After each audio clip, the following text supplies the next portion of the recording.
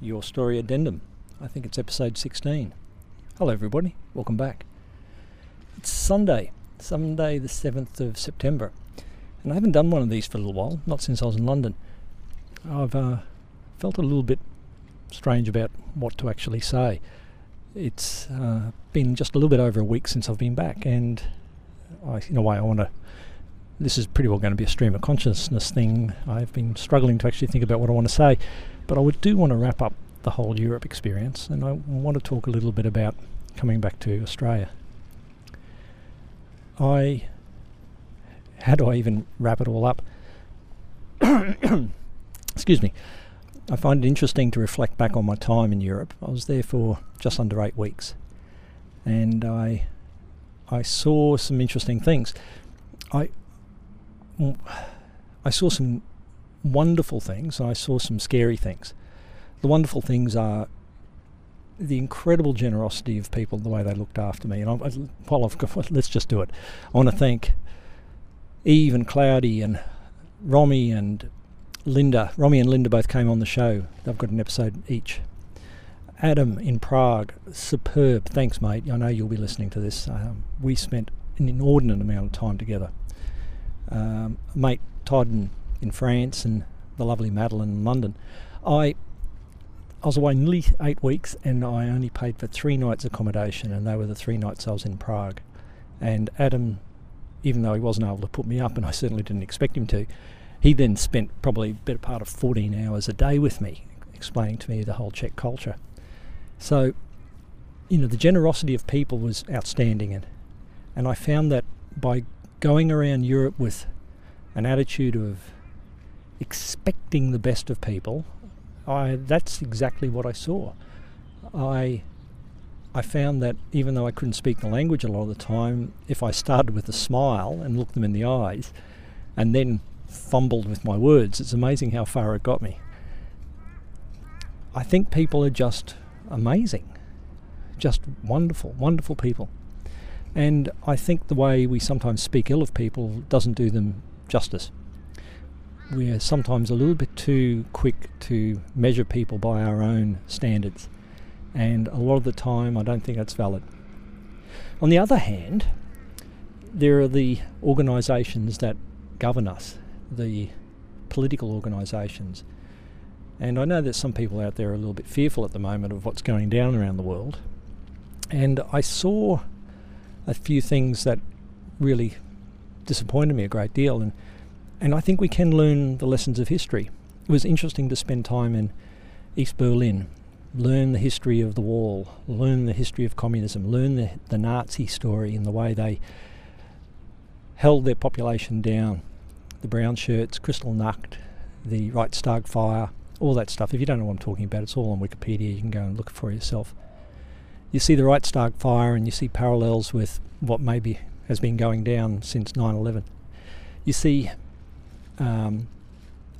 the fear, there is a fear that permeates particularly London. I've commented on this before, and it disturbs me greatly, the amount of be very, very afraid type attitude that is floating around in London. And I know that they've got the bombings from the Northern Ireland situation a few years ago, not to mention the bombing a few years ago. But a lot of this stuff is actually brought on by the political masters jackbooting some group of people, and then they rise up. We've seen this time and time and time again. That's the sound of a catamaran ferry going up the Brisbane River, where I'm sitting at the moment. I think the people are wonderful, but the political organisations that are running it is just appalling.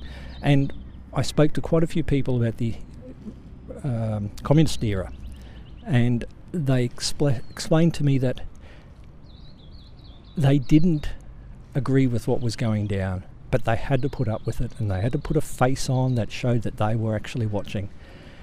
And they knew that it was all wrong, but they were trapped in the system, and they were just waiting for change, and fortunately change happened. I see nothing positive in communism.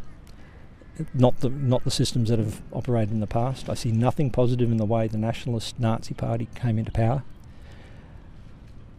Some of the better ideals of socialism maybe is valid in the way that it plays out in France. I don't know enough about that quite, but there is definitely something very wrong that is going down in the way. The place that I think was the worst was London in the UK. It's the place that would be the easiest for me to live, but probably not the place I would choose to live. And I didn't see too many happy people. Mind you, once I engaged them, it was amazing how they revelled in a positive attitude if you engage them in things that they were passionate about. But that's the same for all of us. So in amongst all that, I had this amazing 7.5 week experience and hung out with some really cool people, and I had constant company, and then I jumped on the plane and I came back, and I was utterly blown away as I came through Australian customs and passport control at the Australian personality. Now, it's something I've never really been aware of. That's the sound of water lapping, by the way. I haven't done a lot of travelling, so I'm not totally familiar with the Australian personality because I'm so in it. But as I stepped in through customs, they were just doing their job, but they were doing it with in comparison to Europe, an incredibly joyous, happy attitude. They were no happier than any other Australian anywhere else in the country, but I saw the personality, the Australian personality, and it was truly revelationary. I just thought, wow, I'm so blessed to live in this country. It is such an amazing personality that we all have. And here I am on the 7th of September, and I've just been out for a bit of a skate. I put my rollerblades on. I went out for a bit of exercise this afternoon, and it's about 4 o'clock in the afternoon, and the sun is shining and sparkling off the river here, and it is just glorious, and it makes me appreciate how good this country is that I live in, and how much of a shame it would be to spoil it by allowing the lessons of the past not to be learnt. And when you look at the long history of Europe, you can see these lessons. But we're too quick intergenerationally to forget. And I think we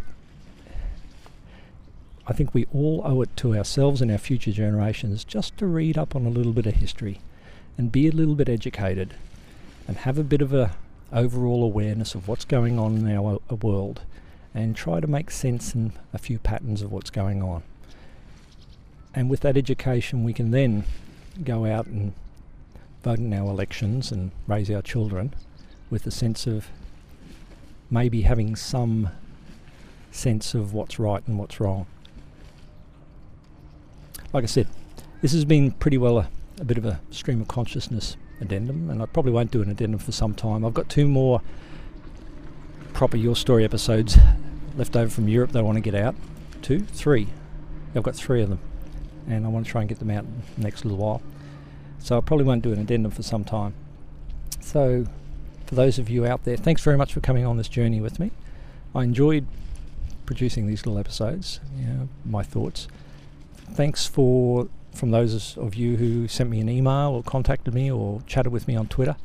It was always good to know that you're out there. Remember, you can always get hold of me, chat@yourstorypodcast.com. And thanks for coming with me. I'm interested to see where this goes. I now have to consolidate and do a bit of goal setting. This was a long-term goal for me, and I need to work out where the next phase of this development is going. If somebody wants to send some ideas my way, feel free. I've got a few ideas that people have shared with me, but I'll have to sit down and work them out. So get through to me if you want to. You know how to get me. Thanks for coming. See you around sometime, hey? Cheers. Bye.